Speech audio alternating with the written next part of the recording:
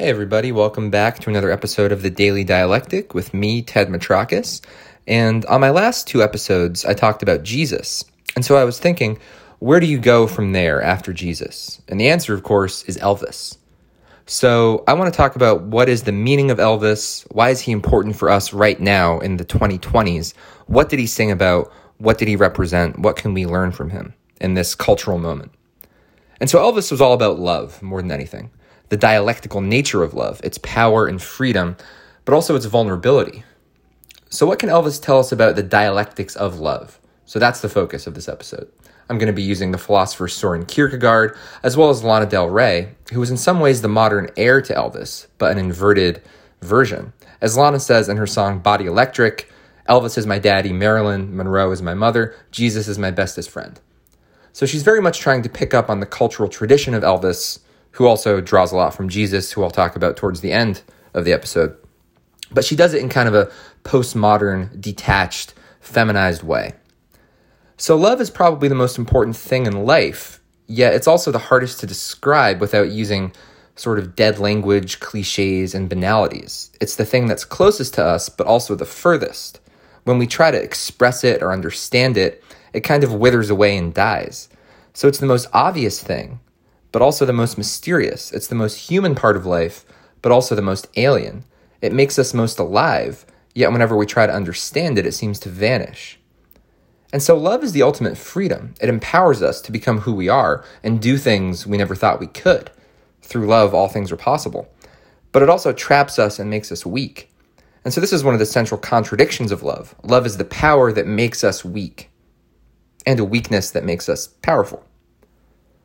So love is maddening and seductive because it makes us think we have the power to control our own freedom and become who we are, but we are always reminded that this power isn't ours. It depends on someone else's mediation. So love makes us who and what we are, but also destroys us. It keeps us together and also pulls us apart. We want it more than anything, despite it leading to the dissolution of the self, or perhaps because of that. And so I think in Elvis's voice, you can hear this tension. All of his songs are about love, basically. About wanting love, even though it destroys him. Especially because it destroys him and pulls him apart. And if the love isn't pulling you apart like that, then Elvis wouldn't really sing about it and he wouldn't want it. And you can not only hear this in his voice, you can feel it. You can feel him being pulled apart by love. That's the sound of his voice. That's what he sounds like. But it is still an affirmation of this. His songs aren't really sad necessarily. They're always uplifting, inspiring, energizing, and life-affirming. And so even though you can hear and feel him being pulled apart to pieces, it's never really sad. And so all of Elvis's songs are about this experience of being pulled apart by love, basically. But his song, Love Me, is perhaps most directly about this. He says, treat me like a fool, treat me mean and cruel, but love me. Wring my faithful heart, tear it all apart, but love me. So he fully knows what love will do to him. It will tear his heart apart, but he still wants it more than anything. He knows that having his heart torn apart is how the heart is formed. That's what love is. And so I wanted to play this song.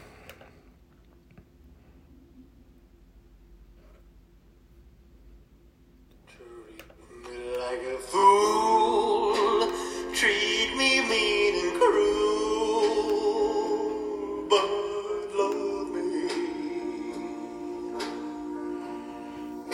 Bring my faithful heart, tear it all apart, but love me.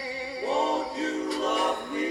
Wherever you ever go, darling, I'll be oh so lonely. I'll be sad and blue, crying over you,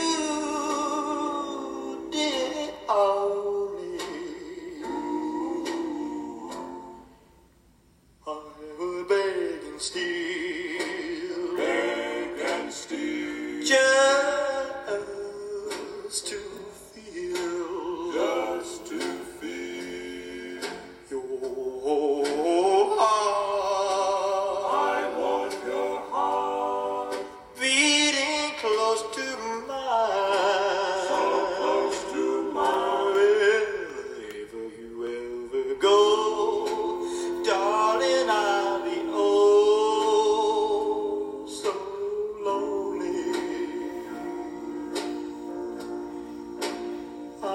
sad and blue, crying over you, dear Ollie.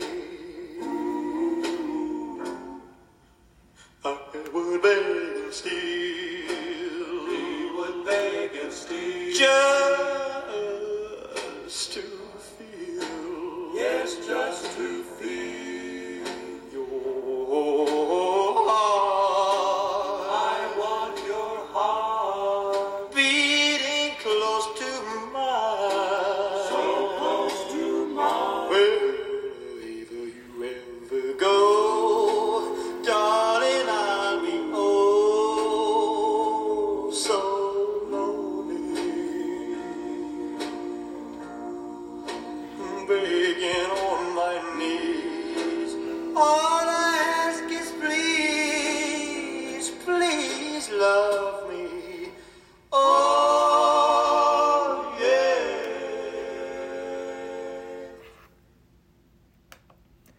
There you go. So, love me, tear my heart up. So he, even though he knows it's going to destroy him, he still wants it really badly. Because he knows that that's how the heart is formed, through being sort of torn up and rebuilt. And even though it's painful, he embraces it because he knows it's better to have a heart than not have one. And the heart is only formed by being torn and rebuilt, like any muscle growth, really. And so the philosopher Soren Kierkegaard, the 19th century existentialist Christian philosopher, his main theme was love. He always talked about love in all of his work, really, in an infinite number of ways. And he nicely sums up the dialectical nature of love in this line. He says, quote, "Love, to be sure, proceeds from the heart, but let us not in our haste about this forget the eternal truth that love forms the heart." And so again, I think this is what you can hear in Elvis's voice, that love must build itself in order to sustain itself. We have to form the heart before we can love, so that we can love. And so forming a heart, building a heart, it's a very intense materialist process. And you can always hear this kind of building of the self, this painful process in the voice of Elvis.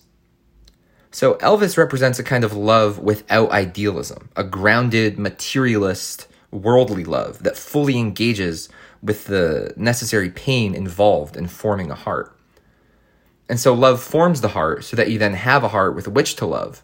And love will then destroy your heart because that's what love does. So you build your heart in order to love so that it may then be broken. So that's the dialectic of the heart. And this again is what Elvis is all about. The terror of forming a heart that is being built only to be broken, but the duty to build that heart anyway. And so that's what Love Me is about. And all of his songs are about this, but Love Me is really the most direct expression of it. And so Elvis, one of his other famous songs is I Can't Help Falling in Love. And that's a recurrent theme in Elvis. He can't help falling in love. He can't help but form his heart. So he is in some ways the least free, yet he has this amazing power to do anything, to go anywhere. He is the king. So he's, a king, yet totally controlled by love. So he's a king, but he's also very much a subject of his own love. So the pain you hear in his voice is precisely what makes him the king. He's the king of pain, really. And so Kierkegaard always brings everything back to love, but also to God. And so he says of God, quote, "You who are love, so that one who loves is what he is only by being in you." End quote. So when we love, we are living and being within God. We can live inside of love, wherever we are and forever, in this way. And I think Elvis shows this. He is very tortured and in pain. You can hear that in his voice. But also very at home in the world, very worldly, because wherever he is living fully within love, within the present, within all the possibilities of the present moment. That's what love unlocks. So you don't have to worry about the future or the past when you're living in love. You can live fully within the present. And that's the power of God, too. And this is what makes Elvis the king. As the king, he is very powerful, and his power comes from love. But love is not something he controls or uses or has power over. Quite the opposite. In I Can't Help Falling in Love, he laments how he is powerless against love, even though he knows it's the wrong idea. But giving into it both weakens and strengthens him. So I wanted to play Can't Help Falling in Love.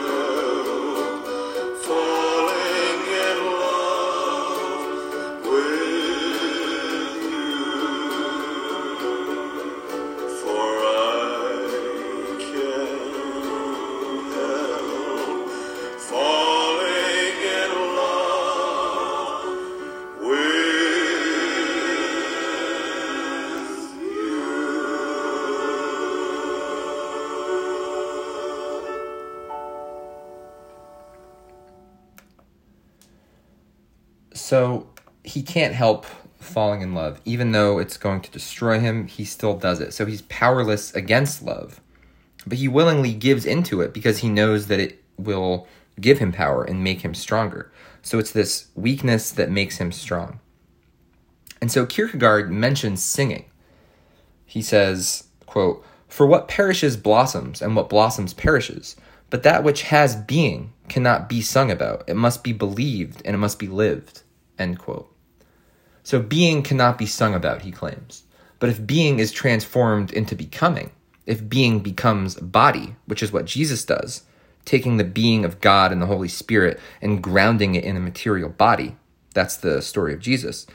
I think this is also what Elvis does. He gives a body to love, and so being can just sort of roll out of the body. And this is what Elvis sounds like. And so love is the most powerful thing in life, so we hold it far away from us, even though it's the only way that we can really feel at home in the world. Without love, we're constantly lost. We're kind of like aliens wandering around the planet without totally knowing who we are or where we are. But with love, we're at constant risk of being destroyed. So those are kind of our two options, being lost aliens without love or being destroyed humans with love. So Elvis does not hold love at a safe distance. He is not an alien. He is very much grounded. He is the most human. His songs are all about accepting the destructive power of love into himself. He lives in love, so he is always at home in it, but also always in pain from it. So in another one of his more famous songs, Burning Love, he is literally burning up in love. He sings about being reduced to just a hunk of burning love. He's no longer human. So by engaging in love in this very intense way as he does, he both loses his humanity by becoming just a hunk of burning flesh, essentially. But this is also what makes him not alienated and what makes him at home in the world. So I wanted to listen to this song.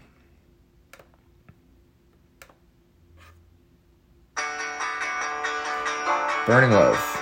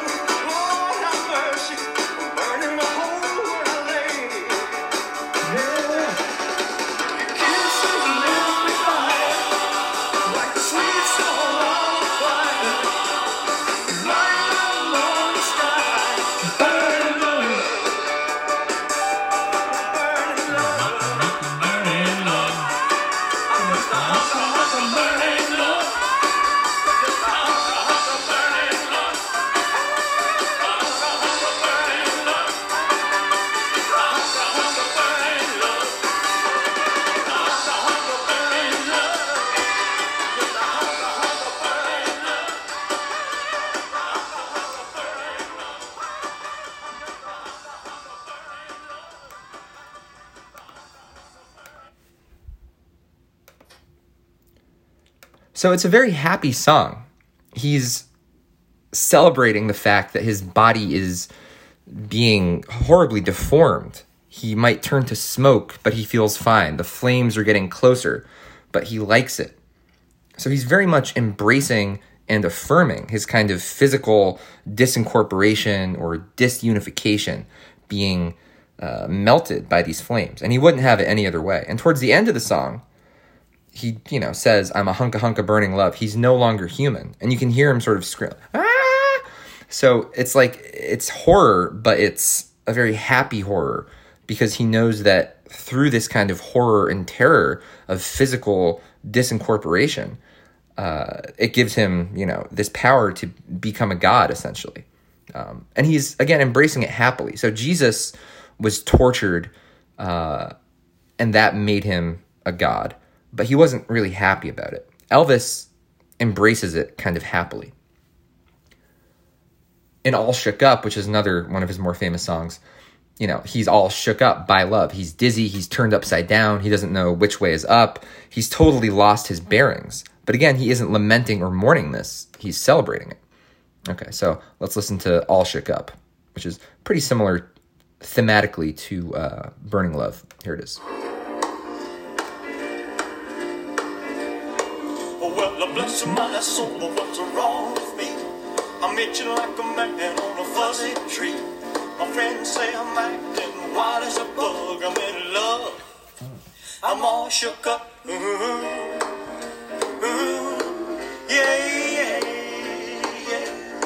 Well, my hands are shaky and my knees are weak.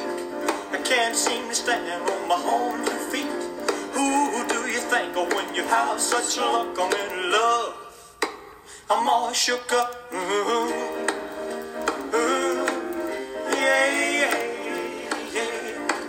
Well, please don't ask me what's on my mind. I'm a little mixed up, but I feel fine when I'm near the girl that I love best. My heart beats so it scares me to death when she touches my hand. Oh, what a chill I got. Her lips are like a volcano that's hot.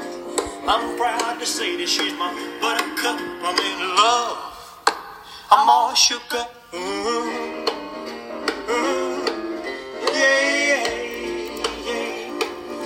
My tongue gets tied when I try to speak. My inside shake like a leaf on a tree. There's only one cure for this body of mine. That's to have that girl and a love so fine. She touched my neck and what the chill I got. Her lips are like a volcano that's hot. I'm proud to say that she's my buttercup. I'm in love. I'm all shook up. Yeah.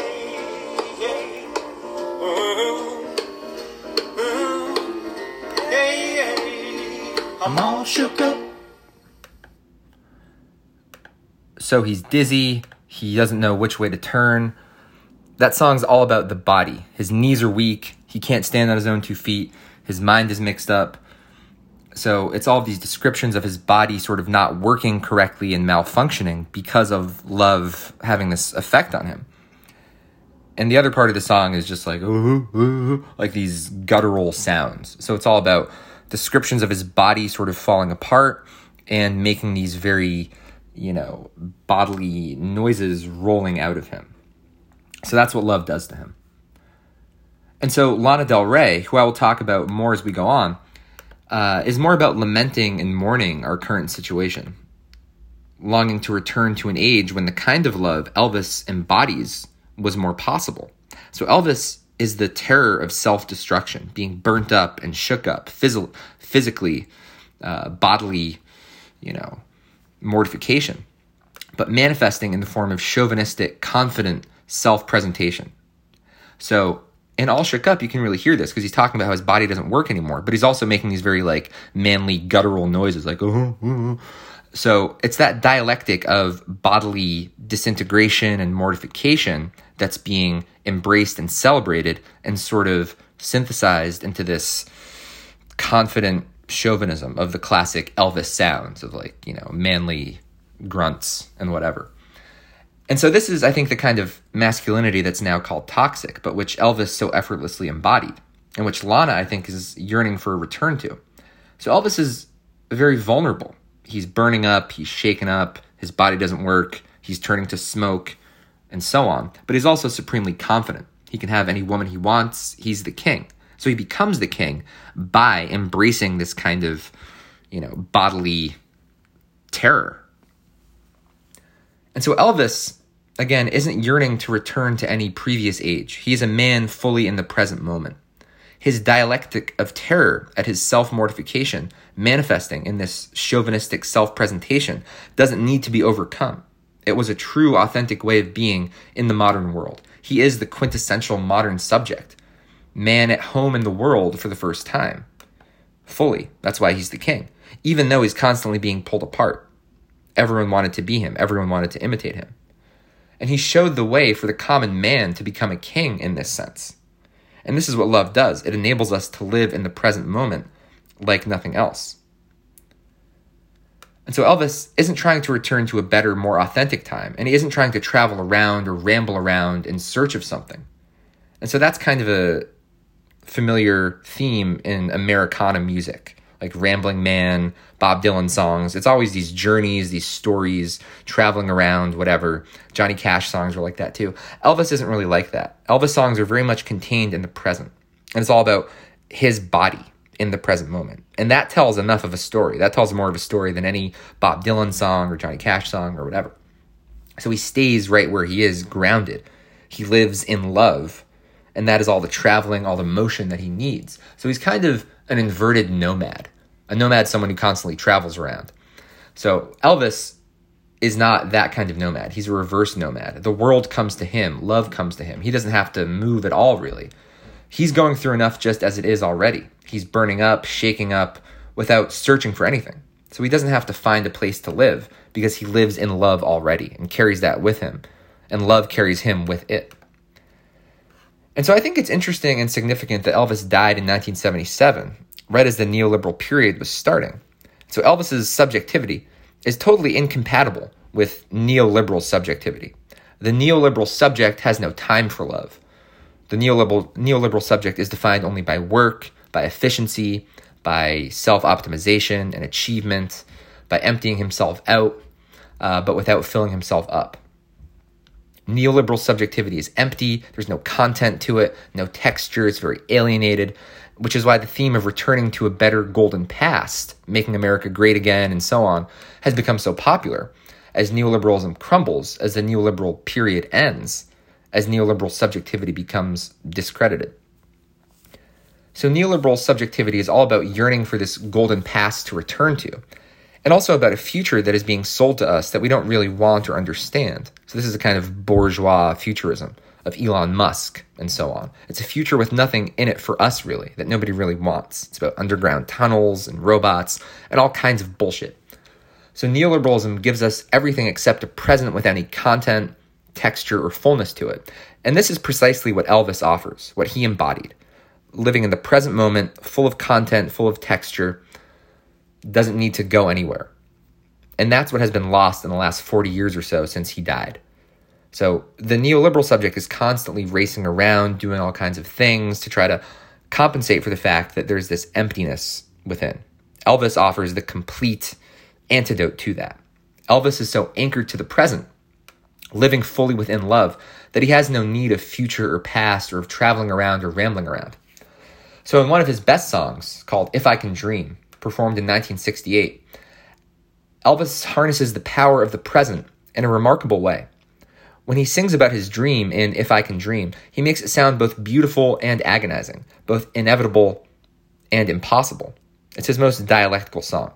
And love, as I've been saying, is very dialectical. And Elvis's songs are often dialectical in the form of questions. So the title of this song, If I Can Dream, is sort of in the form of a question. If I can dream, then the dream should come true right now, as he says in the song, which we're going to listen to. So the journey, the destination, is already contained within the question. In the song, he also says, in my heart, there's a trembling question. And so love is precisely this dialectical trembling, freedom being found and lost at the same time. That's what love is, power and powerlessness. Worshipping love even though it causes pain, especially because it causes pain. So Elvis is constantly living within this dialectic. Okay, so I wanted to play this song, If I Can Dream.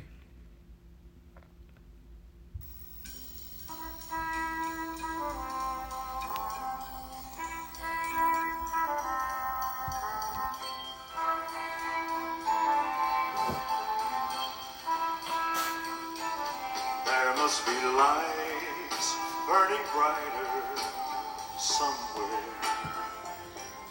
Got to be birds flying higher in a sky more blue. If I can dream of a better land where all my brothers walk hand in hand, tell me why, oh why, oh why can't my dream come true? Oh why? There must be peace and understanding sometime. Strong winds of promise that will blow away all the doubt and fear. If I can dream of a warmer sun where hope keeps shining on everyone, tell me why, oh why, oh why won't that sun appear?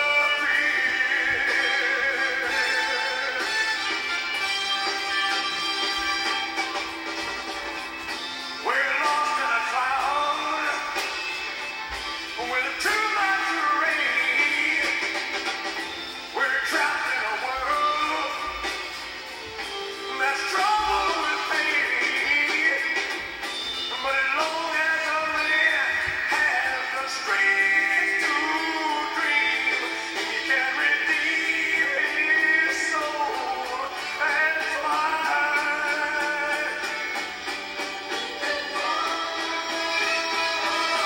Deep in my heart, there's a trembling question.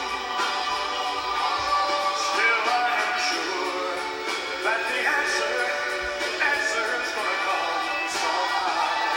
Out there in the dark, there's a beckoning candle.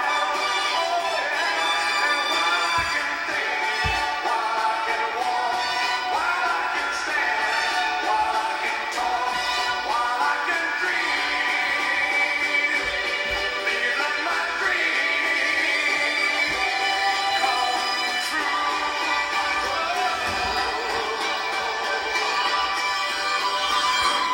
Right now, oh let it come true right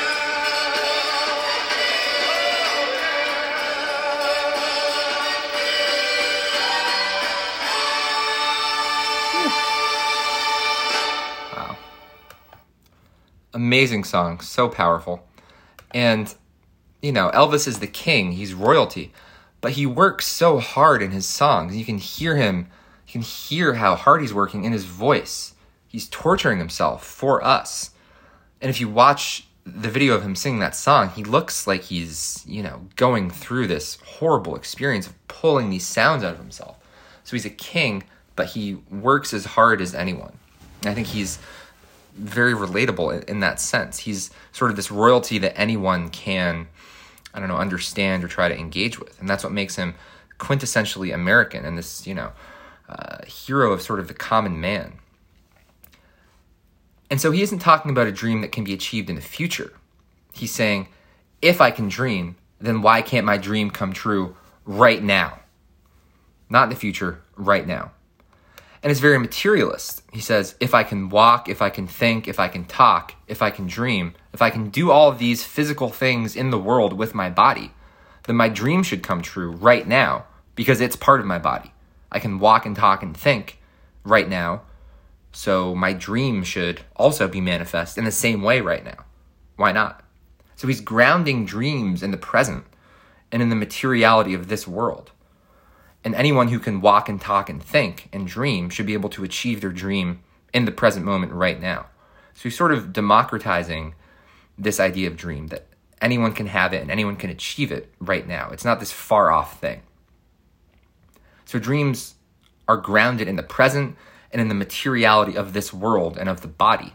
Dreams aren't in our heads, and they aren't in the future. They're part of our body in this world, in the present, right now. And so it's interesting to contrast this with Martin Luther King's I Have a Dream speech, which he gave in 1963, which is about 5 years before Elvis recorded this song. So Martin Luther King's dream is someday in the future we'll get there. With Elvis, the dream is already contained in the present right now for all of us, if we can just see it and hear it. With Martin Luther King, it's I have a dream. So it's his dream, and we listen to his dream. With Elvis, it's if I can dream. So if I can dream, then you can dream too. It's the same dream. The dream is here. We can all do it right now. So it's not Martin Luther King's dream that one person has about the future. Elvis's dream is a dream that anyone can have. If he has it, you can have it, and you can achieve it right now. And there's a certain collectivity to the song because he's in so much pain, I think. You can hear so much suffering in his voice, even though it's very uplifting and positive and inspirational. The performance of it is very negative and very much about this kind of pain and horror that you can hear in his voice almost. And the collectivity comes in because he sort of needs to be carried by the instrumentation in the song. There's this very triumphant orchestra and accompaniment, and the trumpets especially sort of carry him. And he sounds so urgent. You can really hear urgency in his voice. You know, if I can dream, if I can walk, if I have a body, I am in this world, my dream should come true right now. So he can't wait. The possibility for revolution is contained in the present. You can feel it, and you can see Elvis feeling it. You can hear him feeling it. He doesn't have time to wait. And you can see him and hear him not having time. He makes you feel time running out. But as you feel time run out, you aren't hopeless. You're inspired and uplifted. So he feels his dream fully, with every fiber of his body. It's already real. It's alive. The dream of history is alive within the present. Elvis can see it, hear it, and feel it in the present. So the dream should come true right now. There's no need to wait or travel around or march into the future. Dreams come true right now where you are. So there's no searching or marching needed. So Lana Del Rey in her song, Fuck It, I Love You, sort of has a similar theme here where she goes against this idea of traveling to find some cure, against this classic Americana idea of rambling around, looking for something, of searching for a dream. So in Fuck It, I Love You, she says, go to California, but it's just a state of mind. Turns out everywhere you go, you take yourself, and that's no lie. And the title of the song, too, Fuck It, I Love You, is very much about living in the present, taking what the present has, forgetting about the past and the future. So I wanted to see if I could play that song. There we go. I like to see everything in neon. Drink lime green, stay up till dawn. Maybe the way that I'm living is killing me. I like to light up the stage with a song. Do shit to keep me turned on. But one day I woke up like maybe I'll do it differently. So I moved to California, but it's just a state of mind. It turns out everywhere you go, you take yourself, that's not a lie. Wish that you would hold me or just say that you were mine. It's killing me slowly. Dream a little dream of me, maybe in a song that's sweet. Turn the radio on, dancing to a pop song. Fuck it, I love you. Fuck it, I love you. Fuck it, I love you. I really do. I used to shoot up my veins in neon. Shit's even brighter, you're gone. So many things I would say to you. You go to California, but it's just a state of mind. And you know everyone adores you. You can feel it in your side. Maybe wish that you would hold me or just say that you're mine, but it's killing me slowly. Dream a little dream of me. Turn this into something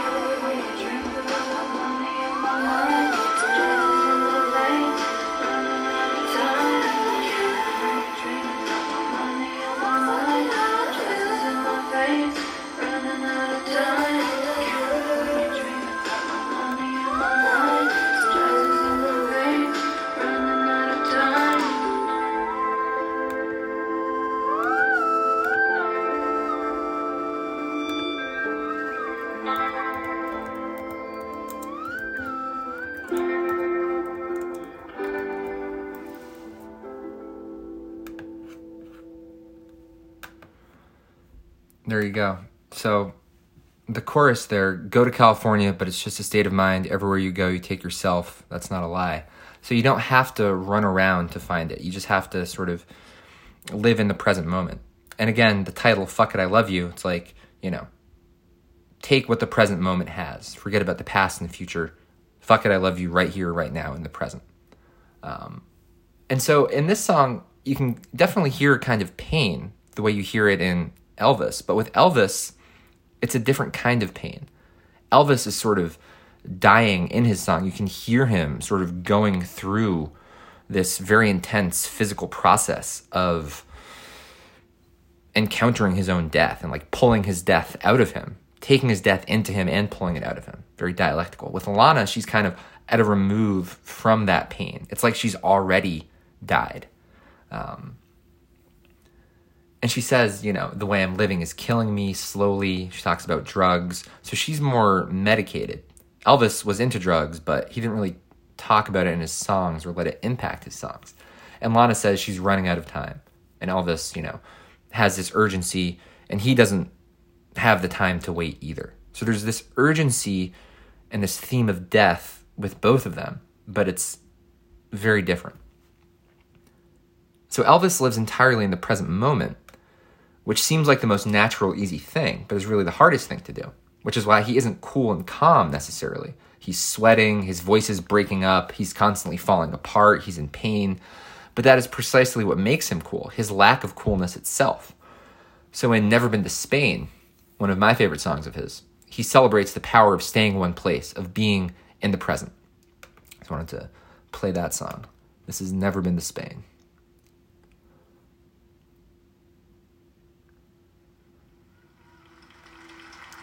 Well, I've never been to Spain, but I kinda like the music. Say the ladies are insane, and they sure know how to use it. They don't abuse it, never gonna lose it. I can't refuse it. Well, I've never been to England, but I kinda like the Beatles. So I headed for Las Vegas, only made it out to Needles.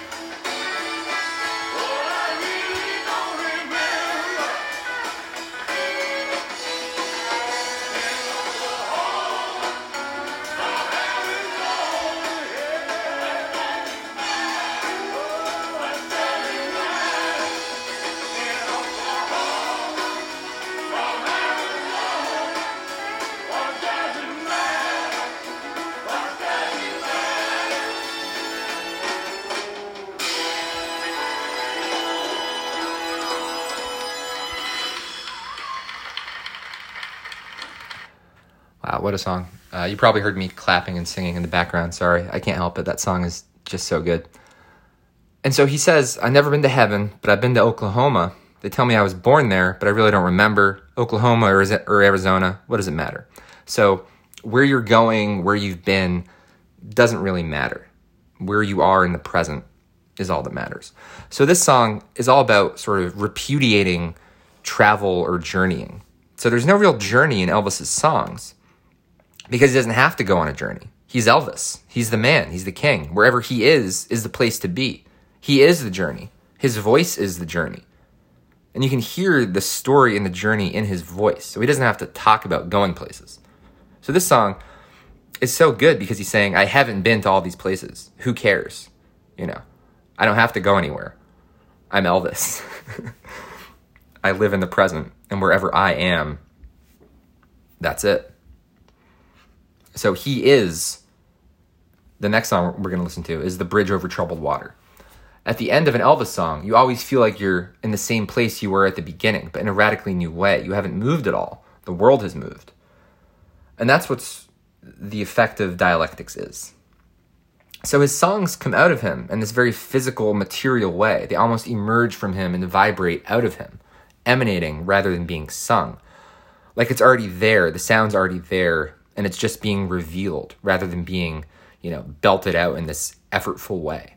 And I think this is how Lana sings too. She's just kind of minimally revealing what's already there. So the songs themselves don't really have much to them. They're very minimal. But Elvis finds some kind of maximalism within these very minimal songs. He finds a kind of maximal expressionism through his own experience and through his own body. And so Elvis's voice doesn't really start or stop. It's always sort of in the middle. It's a moving train or rolling waves that's always there. So he just opens himself up and we can catch the train. It doesn't really build to any crescendos or lead anywhere. It's complete already. And so another great song of his is Don't Think Twice, It's All Right.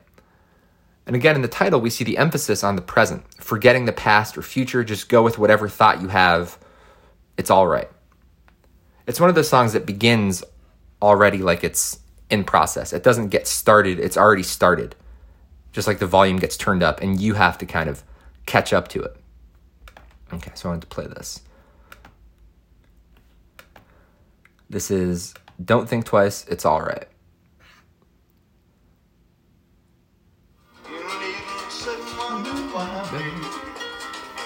It don't matter anyhow. When the rooster crows at the break of dawn, I look at your window, baby, I'll be gone. You're the reason I'm traveling on you. Don't think twice, it's all. I'm heading down that long, lonesome road, girl, where I'm bound. I can't tell. Goodbye's too good a word, girl. I'll just say farewell. I ain't saying you treated me unkind. You've done better, but I don't mind. You just sort of wasted my precious time. Ooh, don't think twice, it's all right. Take it on.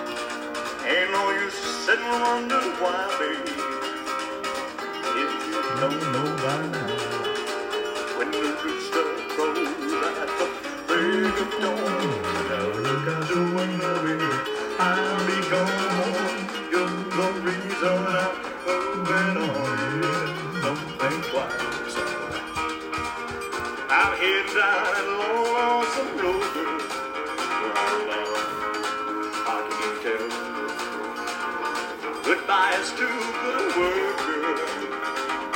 I'll just say farewell. I say you treated me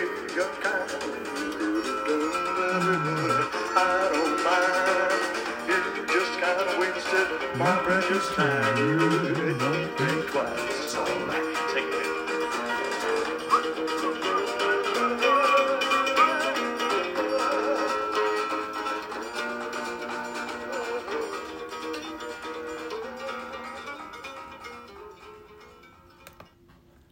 So I love the way that song starts. It's just already in motion, and you're going. And so he says at one point in the song, where I'm bound, I can't tell. Don't matter anyway. So he doesn't have a destination in mind. He's just going. So the song is a moving train. Don't think twice. Just jump on the train that's moving right in front of you. And I think this is the perfect dialectical materialist sound. This is how the Marxist philosopher Louis Althusser, in his later work, describes revolution. As a moving train already on the go in the present moment. His term for this is the materialism of the encounter. I talked about this on a previous podcast about Althusser. So Elvis, I think, is precisely this materialism of the encounter. Love is this material encounter of the self with itself, the negation of the self. And so that is revolutionary. And Elvis is revolutionary. It's easy to forget that because he's such a mainstream, familiar character in American culture. But, when he first came on the scene, they famously couldn't film him. They couldn't show from below the waist because it was too scandalous or whatever, what he was doing with his hips. And wherever he went, he caused riots. His movies were banned in Mexico because he caused so many horrible riots when they premiered there. He changed the rules of television, and on and on and on. And so this materialism of the encounter, the essence of revolution for Althusser, is not a pleasant, easy thing. It's terrifying. Althusser says the materialism of the encounter is all about the creation of a void, so that some new revolutionary content can fill this void. And the void is pure terror. And so terror and revolution are always linked in this way. And the sound of Elvis is precisely the void creating itself, out of itself. Pure terror, but also pure excitement. So it's a void, but not a hopeless void. So I think that's precisely the dialectical advance of Elvis. A void that is not hopeless, but is rather extremely life-affirming. And this is the essence of modern subjectivity at its best. All you can do is create a void, but this terror should not make us sad, it should excite us, because it's all we can do to make life progress and advance. Life only progresses through terror, and love is the most terrifying thing, and that is what makes life go on. And so sound is such a mystery. It's the hardest thing to transform into words and into reason, even though sound is what we're immersed in all the time. It's the closest thing to us, but we don't know what it looks like or feels like or points towards. Elvis gets sound to stand still, to take human form, to become something we can see and feel and use. And so what's revolutionary about Elvis is how music had never sounded so human before. Sound had never become so fully humanized. The content of sound finally achieved a kind of synthesis with form, human form. Content and form merge completely with Elvis. So he sounds like he's singing to save his soul at times. When Elvis sings, you can almost hear him trying to save his soul, struggling with the dissolution of his soul in real time. And that's sort of the pain of Elvis. It hasn't been lost yet, but it's in the process of being lost. And I think today when people sing, they either helplessly lament that humanity has lost its soul entirely, or they celebrate the loss and they don't really care. They're sort of ironically detached from it. But with Elvis, there's no irony at all. There's no sort of distance from the self or the soul or any of that. He's fully immersed in it, fully in contact with it. And so I think Elvis kind of sounds the way he looks and looks the way he sounds. That's why he was the greatest performer, that kind of unity of image and sound in one package. And his voice got better as he got older. That If I Can Dream song was recorded in 1968 during his comeback special. His voice had more life to it, more character, more gravitas, more rawness. But as his voice sounded better, he looked worse. The quality of his voice was carved out of his body itself. This is why he sings with such urgency in his later years. His voice got better as it was destroying him. He had no time to wait. He was not singing for the future. His voice is not the voice of the future. It's a voice fully in the present. And that gives it its power, but also its vulnerability. Elvis and Kurt Cobain are often compared, In 2006, Cobain passed Elvis as the top-earning dead celebrity. They are perhaps the two most distinctive voices of American rock and roll in the 20th century, but their voices are very different, even though there are some similarities. So Kurt's voice is a raggedy voice, kind of like a dying animal. Elvis sometimes sounds like a dying animal, but Elvis is an animal struggling against his death. Kurt is kind of an animal for whom death is inevitable. Death encompasses the whole horizon for Cobain. There's nothing beyond death that can be seen or heard in his voice. So Cobain as a human regressed to kind of animal form. You can hear that in his voice. So he's living in the present, but as an animal does, not transcending it. Elvis is living in the present, but for transcendent purposes, pushing forward to new horizons, or finding the new horizons already contained in the materiality of the present. New revolutionary possibilities that are already here, but just need to be sort of ripped out of the present. And so that makes Elvis more of a god than an animal. So they're living in the present with their voices, but in two very different ways. So living in the present so fully and powerfully, living in love this way, has its costs. It burns you up, it shakes you up, and all that. And you can hear the pain in Elvis's voice in If I Can Dream. He has the power to make his dream come true right now, but this power is pulling him apart. But it's not the pain that you hear in Kurt Cobain's voice. Kurt's pain is a negative pain. Elvis is more of an affirmative pain, saying yes to life despite its pain, because of its pain. So Kurt is basically denying life, saying that life is shit. It's this negative pain that leads to nothing. Elvis finds meaning and joy in the pain, future in the pain of the present. Kurt just finds suffering and emptiness in the pain. So Elvis is very much engaged with this pain, but he never lets it get him down. He wouldn't have it any other way. He likes being burnt up. He likes being shaken up. In I Can't Help Falling in Love, he can't help falling in love. And you can feel this wrenching, pulling apart pain in his voice in that song. So he lives in love. It's his home. It's where he belongs. But he is aware that it is pulling him apart. Elvis sounds and looks both supremely comfortable and confident, but like he's starting from scratch all the time, pulling authenticity out of his deepest depths at every moment effortlessly. And so Kierkegaard talks about how you shall love. You are commanded to love by God. There's a commandment, you shall love your neighbor as yourself. But it isn't easy. It's a kind of agony that you can really hear and feel in Elvis's voice. So you have to build love out of yourself every day in order to live in it. You can't live in fake love. And it requires this kind of constant engagement with reality, with authenticity, to build a kind of love that you can live in every day. So for Kierkegaard, habit is the enemy of love. He says, quote, "Let the thunder of 100 cannon remind you 3 times daily to resist the force of habit," he says. Because habit destroys love. And love is something that you have to constantly rebuild every day in order to live fully inside of it. And again, I think you can hear this in Elvis's voice. His music never becomes habitual or routine. He's never going through the motions. He's always sort of putting his life on the line with all of his performances. It feels and sounds and looks like it's his last performance every time. He really gives everything and works extremely hard every time he's singing with all of his performances. You can hear his voice constantly burrowing into the deepest recesses of his soul and emerging out in this ragged, haphazard, almost violent way. He sounds like a cannon thundering against the force of habit. So habit is mindlessness, it's automatic, and everything about Elvis's voice is sincere, and he means it. He never goes through the motions in any of his songs because it all comes out of his body in this deep way. His voice rolls out of him in waves. It's a force that he generates physically. So that's why he had to move around so much when he was singing, because it wasn't just coming from his mouth or from his lungs. His sound, his voice is coming from his entire body. His whole body sings, and his voice hits you with this material weight. You can hear the pain in his voice. You can feel it. There's nothing habitual or routine about it. And so Elvis never really goes through the motions in his songs because you can't go through the motions in love, or else love dies. So Elvis is constantly struggling to keep love alive by keeping it hot, burning up, shaking up. This is how you defend against habit. And habit, as Kierkegaard says, is a destroyer of love. So Elvis means every word of every song. If you watch him sing, he's sweating, he's moving, contorting his body, contorting his face, pulling the sound from his body in this very almost grotesque way.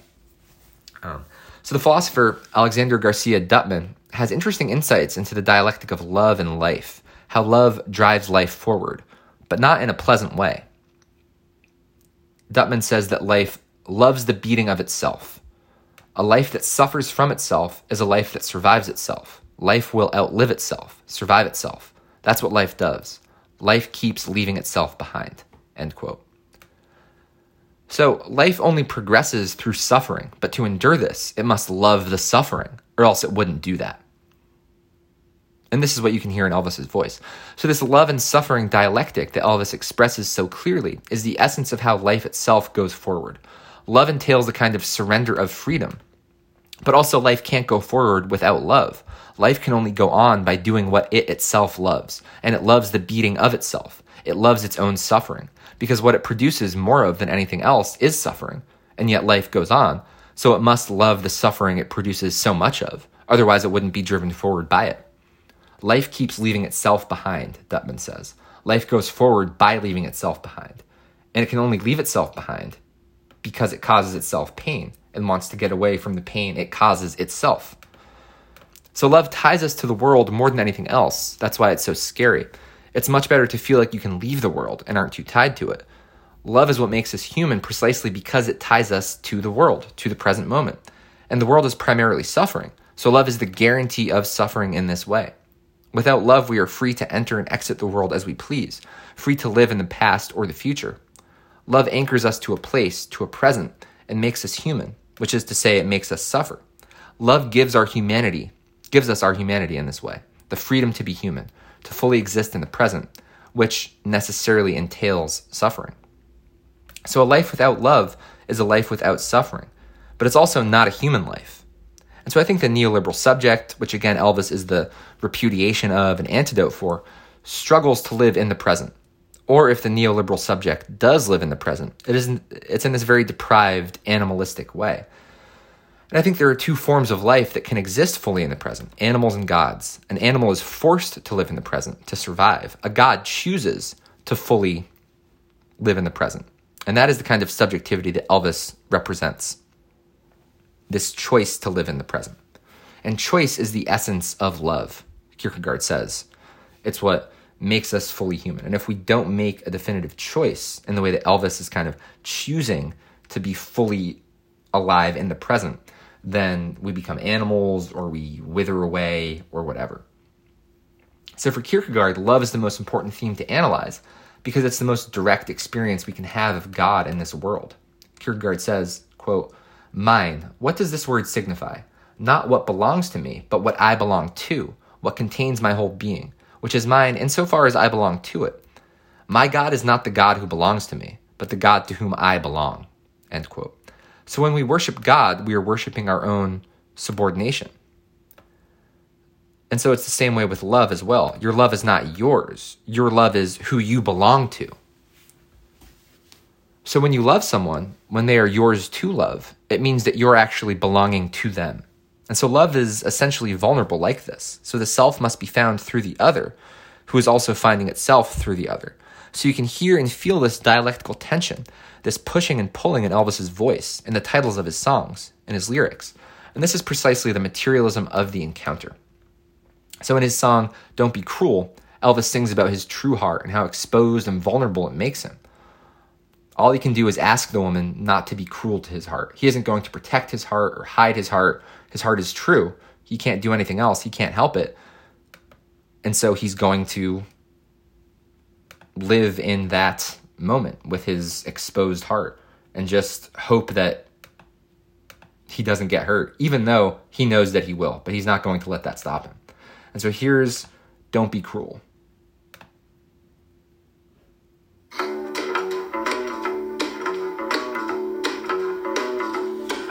You know I can't be found, sit home all alone. If you can't come around, at least please telephone. And don't be cruel to who heart is true. Baby, if I made you mad for something I might have said, please don't forget my past.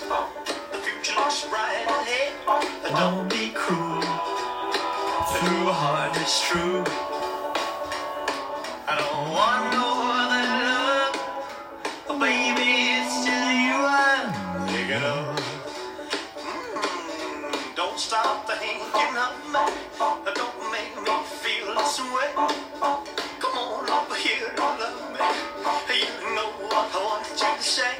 Don't be cruel to a heart that's true. Why should we be apart? I really love you, baby, cross my heart. Let's walk up to the preacher and let's say I do. Then you'll know you'll have me, and I know that I'll have you. And don't be cruel to a heart that's true. I don't want no other love, oh baby, it's just you I'm thinking of. Don't be cruel to a heart that's true. Don't be cruel to a heart that's true. I don't want no other love, oh baby, it's just you I'm thinking of.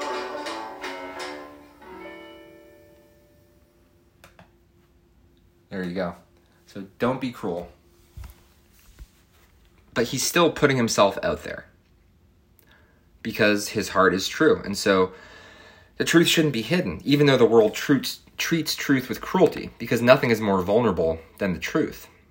Yet living in the truth of love, presenting this truth to the world, is how one comes to fully live in the present, how one lives as a god. If your truth is treated cruelly, that just lets you know that you are on the path to becoming a god. So the world wants men to live as animals, not as God. So cruelty is what gods always receive in this world. That's the story of Jesus. But through love, men become gods. So love is vanishing from the world because society doesn't want us to become gods. They want us to be empty or to be animals. That's what neoliberalism is all about. The defining characteristic of neoliberalism is the death of love and sort of living in the present moment as this animal just struggling to survive, you know. So Elvis does a great version of Dusty Springfield's You Don't Have to Say You Love Me. It's on his Live from Madison Square Garden album. I'm not going to play it, but I'll just read some of the lyrics. He says, "You don't have to say you love me, just be close at hand. You don't have to stay forever, I will understand. Believe me, I can't help but love you. But believe me, I'll never tie you down." So that's a song by Dusty Springfield, who's a woman singer. So he's very easily adopting the female perspective in this song, and he does it in lots of different songs. So with those lyrics, he's, being very vulnerable and very much, at the power of the other person, just like in Don't Be Cruel and in lots of his other songs. So even though he's like this quintessentially American man and the, greatest sex symbol of the 20th century, he's very effortlessly sort of adopting this feminine perspective. But it's precisely because of this vulnerability and this femininity that he can play with that he was able to embody love and capture love in all of its power. And so I think Elvis is the most quintessentially American figure in some ways because of what he reveals about love. Love is about freedom from the self. And America is the land that worships freedom above all else. But there's also less love here, it seems like, than there is anywhere else because you're just on your own. You make money or you die. That's basically all that America's about. Because we Americans don't want freedom from the self. We want freedom for the self. But the self can't become free alone. Our freedom is contingent. Our freedom isn't free. Freedom is a trap, and love is a trap. This is the pain you can hear in Elvis's voice. He has loved so much, and this is what burns him up, and shakes him up, and destroys him. And perhaps because we all have to work so hard to survive and have so little time, and there's so much inequality here, and that breeds a lack of trust, and there can be no love where there's no trust. And America is also the land of individualism, and love reveals how we need more than just ourselves to become ourselves. So there's a certain natural skepticism and resentment towards love in America. It's at best an afterthought here, or something that gets in the way of, self-actualization or career goals or whatever else. But love is freedom and it's happiness. So it should be the most central part of American life, the land of the free, where we pursue happiness and so on. As Kierkegaard says, quote, "Love exists only in freedom. Only in freedom is there enjoyment and everlasting delight," end quote. So freedom is the precondition for love, and freedom of this type is what brings the ultimate happiness. Love is the feeling of freedom from the burden of yourself, of being trapped within yourself. But this kind of freedom can only be given to you by someone else. So freedom isn't free, and it doesn't obey you. My freedom depends on the dynamics of your freedom. You can't give yourself freedom. Love makes you who you are, but you have very limited power over it. Love is freedom, but it's not a freedom we have power over. Love is a freedom that pulls you apart, which again, you can hear and feel in Elvis's voice. So in his songs, Elvis is literally describing his own experience of physical disincorporation, being ripped apart, but with the kind of excitement and anticipation of what this disincorporation can lead to. Transcendence of materiality through this full self-destructive, transformative embrace of materiality. Again, he's all shook up, he's burning up in love, he can't help falling in love. He's fully aware of how self-destructive it is, but still fully engages in it. In some of his later, more serious songs, you can see how he puts this kind of self-destructiveness of love to use. So in Bridge Over Troubled Water, which was recorded in 1970, so a later song for him, he's describing transforming himself into a bridge, laying himself down physically. So it's about physical sacrifice. And you can really hear the sacrifice in his voice. Like he can barely get through the song, but again, his band sort of carries him through it. So I wanted to play Bridge Over Troubled Water.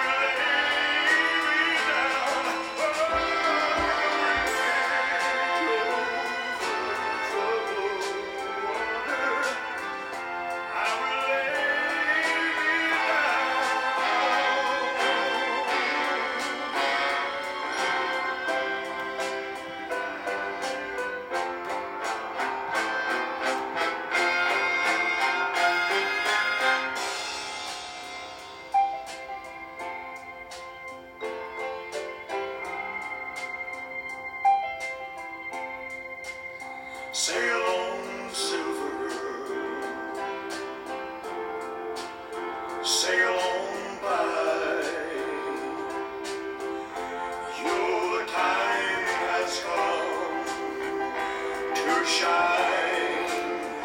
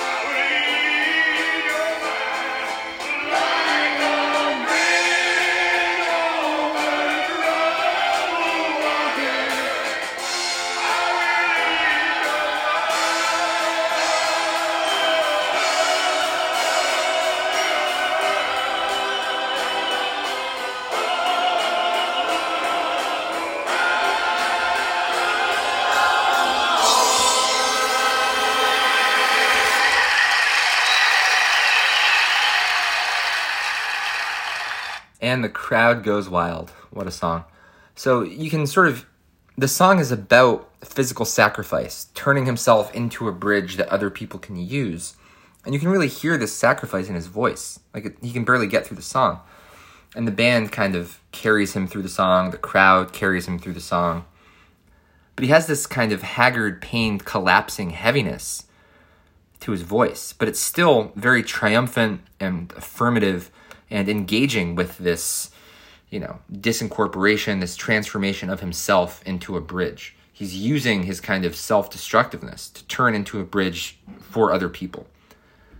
And so he's, again, sort of needing to be carried along by the orchestra in this song. And I think this is one of the most beautiful sounds that Elvis makes, is when he's kind of older and tired, but still tries to hit those rousing peaks at the end of his songs. And he has this whole orchestra behind him, but all he can manage is kind of raggedy wailing. But he pushes through it and achieves a kind of triumphant beauty nevertheless. And I think that's, what love sounds like.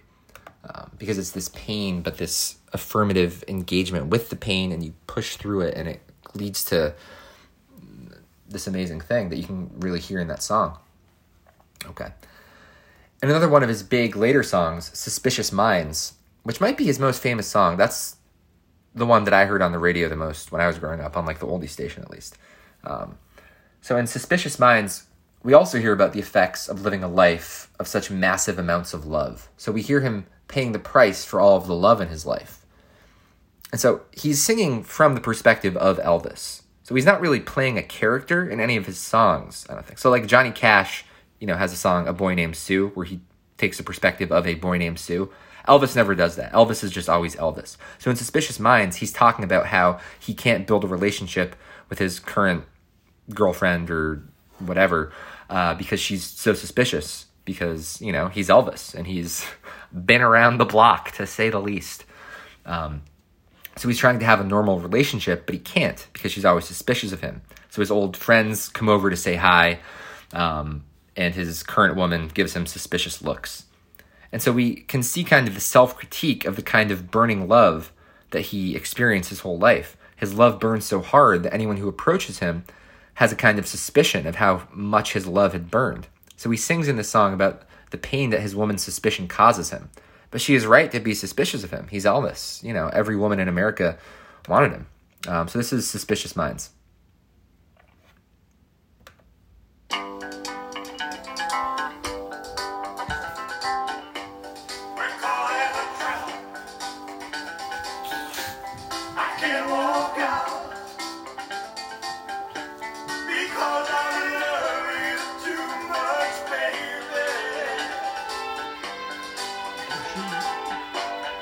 Why can't you see what you're doing?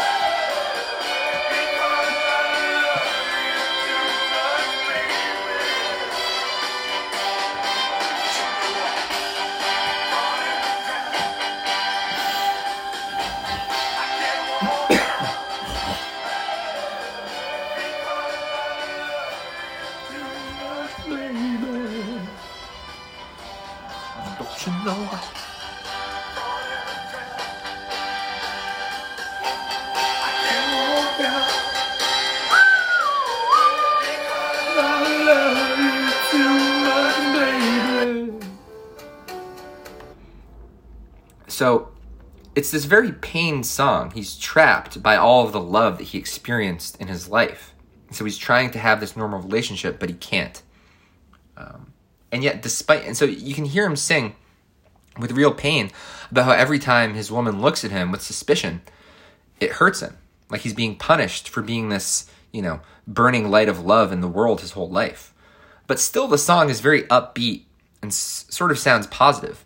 Like, when I heard it when I was younger, I didn't really know what it was about. I just thought it was like a, kind of fun Elvis song. I didn't know the weird, dialectic of pain and love that was at the basis of it. So all of his love in his past has basically turned him into a god through transcendence of his materiality, not by abstaining from it, but by burrowing down into it, by finding a soul within material existence, within his body. So all of his love has trapped him. And so the song is about his superhuman capacity for love, making him extremely sad, being trapped and losing his freedom, really. So the flip side of the coin of love. So he's trapped by it. So he's sad in that song because he wants to build his dreams with his woman, but her mind is too suspicious. And she's suspicious because Elvis has loved too much. So the freedom of love that he experienced throughout his life ends up trapping him and taking away his freedom. So building a dream, as he says in that song, is a significant kind of image. You have to use materiality to build a dream. You're starting from what exists to build something that doesn't exist out of the material ready to hand. But doing this requires transforming materiality itself. And this is what Elvis, from beginning to end, is all about. Of how, burning up in love transforms his body into something else, into smoke. But that transformational process, even though it's horrifying, is what gives you power. So how do you build a dream? With material that you control. And what material do you control? Your own soul, your own body. And so this is the kind of dialectic of subjective disintegration that Elvis represents. So you have to turn your body into your soul into your body in order to build a dream out of it. Finding a revolutionary form requires this kind of transcendent materiality. So form and content merge together in this kind of dialectical way to create a dream out of the present conditions that can transcend the conditions. So Elvis synthesizes form and content in all of these ways, and he also synthesizes hot and cold. So Elvis wasn't cool. Frank Sinatra and those guys were all about being cool. Elvis wasn't really part of that. Elvis was hot. He burned himself up. And he, was shaken up. He was never keeping his cool. He was always sort of agitated and going crazy, really. But that's precisely what made him cooler than anyone. And so I think, to bring it back to Lana Del Rey, I think she's the inverse or the reverse of this. She's so cool that she is hot. Elvis was so hot that he became cool. Lana's so cool that she becomes sort of hot. Lana's very minimalist. Her songs, it's like she's barely even there. Like she's kind of whispering when she sings. And Elvis is very maximalist. He's very larger than life. Whereas Lana's sort of smaller than life in some ways. But that is what gives her this kind of strange power. And so Lana's kind of this disembodied voice, kind of floating around above it all. And Elvis is all about the body and materiality, being very much engaged in the present in all of its messiness. So they both seem as if they're inhaling, almost pulling you into their world with their voice when they sing. But their world is our world, so it's very easy to feel at home in their voices. So with both of them, it's like their voice is a world. There's something very cinematic about both of their voices. So their songs are like movies almost, but in the classic sense of movies, movies as a visual medium. They create sounds that you can see and sort of live inside of. So a good movie is a world that you feel like you're entering, not a story you have to follow, but an image you can go inside of. And so that's what Elvis and Lana both do, and it's very rare. And so both of their voices sound like they're sort of dragging across the ground, but in a very effortless way. And Lana's voice is dialectical because it's very disembodied and pure spirit almost. But it also feels like it's kind of dragging along the ground. So it sounds like it's coming from out of the sky, but also from under the ground at the same time. And that's how Elvis sounds. So it's very dialectical. In her song National Anthem, which I'm not going to play because it's too long, Lana says, "Money is the reason we exist. Everybody knows it. It's a fact. Kiss, kiss."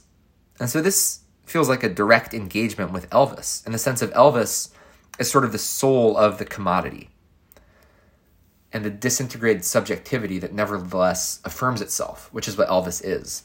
But this ultimately is what destroyed Elvis, because he was too engaged directly with all of this. So he became bloated, shapeless, lost himself, died young. Lana is sort of effortlessly encapsulating that whole system of dialectics, but transcending it, because she isn't as materially engaged with it as Elvis was. She's kind of floating above it, while Elvis was anything but floating above it. Elvis is right in the middle of it, being torn apart by it, his body being ripped apart, which you hear in his voice. Lana isn't being torn apart. She's kind of disembodied and hovering above it. So because reality is so poorly understood now, floating above it is the only kind of engagement that seems possible in any way. Any kind of direct masculine engagement with what's going on in our current situation just doesn't even seem to make sense. Like, what would that even look like? Trump is the only example of a kind of direct, conventionally masculine engagement with reality in recent times. And Elvis is nothing like Trump. Trump is ugly, stupid, divisive, clownish, no talent really. Elvis is beautiful, talented, unifying. Everyone loves Elvis. He's a star, not a clown like Trump. So Lana, I think, fully understands the kind of direct engagement with reality that Elvis was engaged in. She's equally as intense as Elvis, but Elvis's engagement and intensity was very material and embodied and grounded, while Lana's is more cautious at a distance, sort of picking her spots in this more feminine way. In her song Summertime Sadness, I think you can see that song in relation to Burning Love. Elvis embraces a love that burns him up, but Lana is embracing a kind of sadness or coldness, even within the summer, if you listen to that song. So Elvis is slipping away into the flames that are approaching his body in Burning Love. Lana is slipping away into a kind of coldness and sadness, even within the summer. So Lana's sound is kind of a lamentation. There's something very mournful about her songs. But what is she mourning? She's mourning the death of the king, the absence of the king, that gap in our cultural space of a sense of masculinity that has never been filled since Elvis, a masculinity that is both vulnerable and chauvinistic, and that now gets called toxic, of course. And that's what Lana is lamenting the absence of. So in another one of her songs, Born to Die, she's embracing a love that will kill her, basically. She says, "You and I were born to die." So it's this kind of nihilism and self-destructive that bonds them. Like how Elvis embraces self-destructiveness, but his is a fiery self-destructiveness, a materialist self-destructiveness. You can hear and feel the pain that is destroying him. And Elvis, immerses himself in it very boldly. But Lana's is kind of a nihilistic self-destruction, floating above the self-destructiveness around her, not really engaged with it, but very knowing and very canny about it. She's engaged in the present fully like Elvis was, but in a kind of absent, negative, disembodied way. So she's fully there, very authentic, but also kind of ethereal. And Elvis is anything but ethereal. So Elvis, is the king. He is a god, but a material god, God as man. He isn't some kind of floating spirit. He is a god fully engaged in the world. And I think it's significant that he's called the king, because Jesus is the king. And Elvis is a lot like Jesus. But Jesus kind of ran from his materiality, from his physicality, from his body, whereas Elvis embraces it. Elvis enjoys it. He enjoyed being the king, even though it tore him apart. He wouldn't have it any other way. Jesus sort of suffers through his materiality and humanity. He didn't enjoy being the king. And so this is why I think the Beatles are bullshit, because John Lennon said the Beatles were bigger than Jesus, but that's not true. Elvis really was bigger than Jesus, but he didn't have to say that he was bigger than Jesus because it was already just understood that he was. It was unnecessary for him to say that he was bigger than Jesus. It would be redundant. Plus, it would be disrespectful because Elvis, loved Jesus. He sang a lot about Jesus. He has whole records that are gospel music. He understood that rock and roll came from gospel music. So I wanted to play one of Elvis's songs about Jesus called Reach Out to Jesus.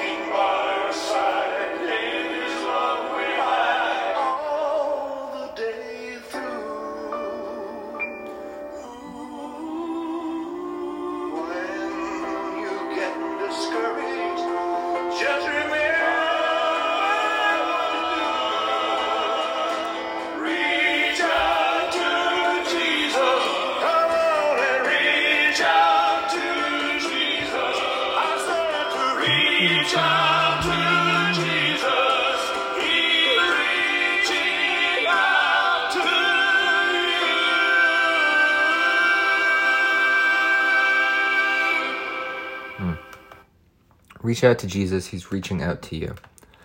So, Jesus is in the present. The future is in the present. Possibility, dream, it's in the present. And if you engage with it, it will reveal itself to you. So Jesus is always there, hearing every prayer, faithful and true, walking by our side. In his love, we hide all the day through. So we can hide in his love. Reach out to Jesus, touch him, he's reaching out to you. So it's God as this material, physical presence in this world right now. You can just talk to him today. Does the future press you with its worry and its scare? Elvis asks. Reaching out to Jesus anchors you to the present. You can hide in his love all the day through. So love is this house, this fortress to restore yourself and protect yourself from the world, while also engaging fully with the world at the same time. So even though love tears us apart, it destroys us, it also saves us. So Jesus tore himself apart so that we could live inside of his love, inside of his body really, forever. And I think Elvis brings that same kind of theme right into the modern subject, this kind of selflessness and soulfulness that has been totally lost during the neoliberal period. which I think is now coming to an end, and which we need to restore. Okay. Well, thank you for listening. I'll see you next time. Bye.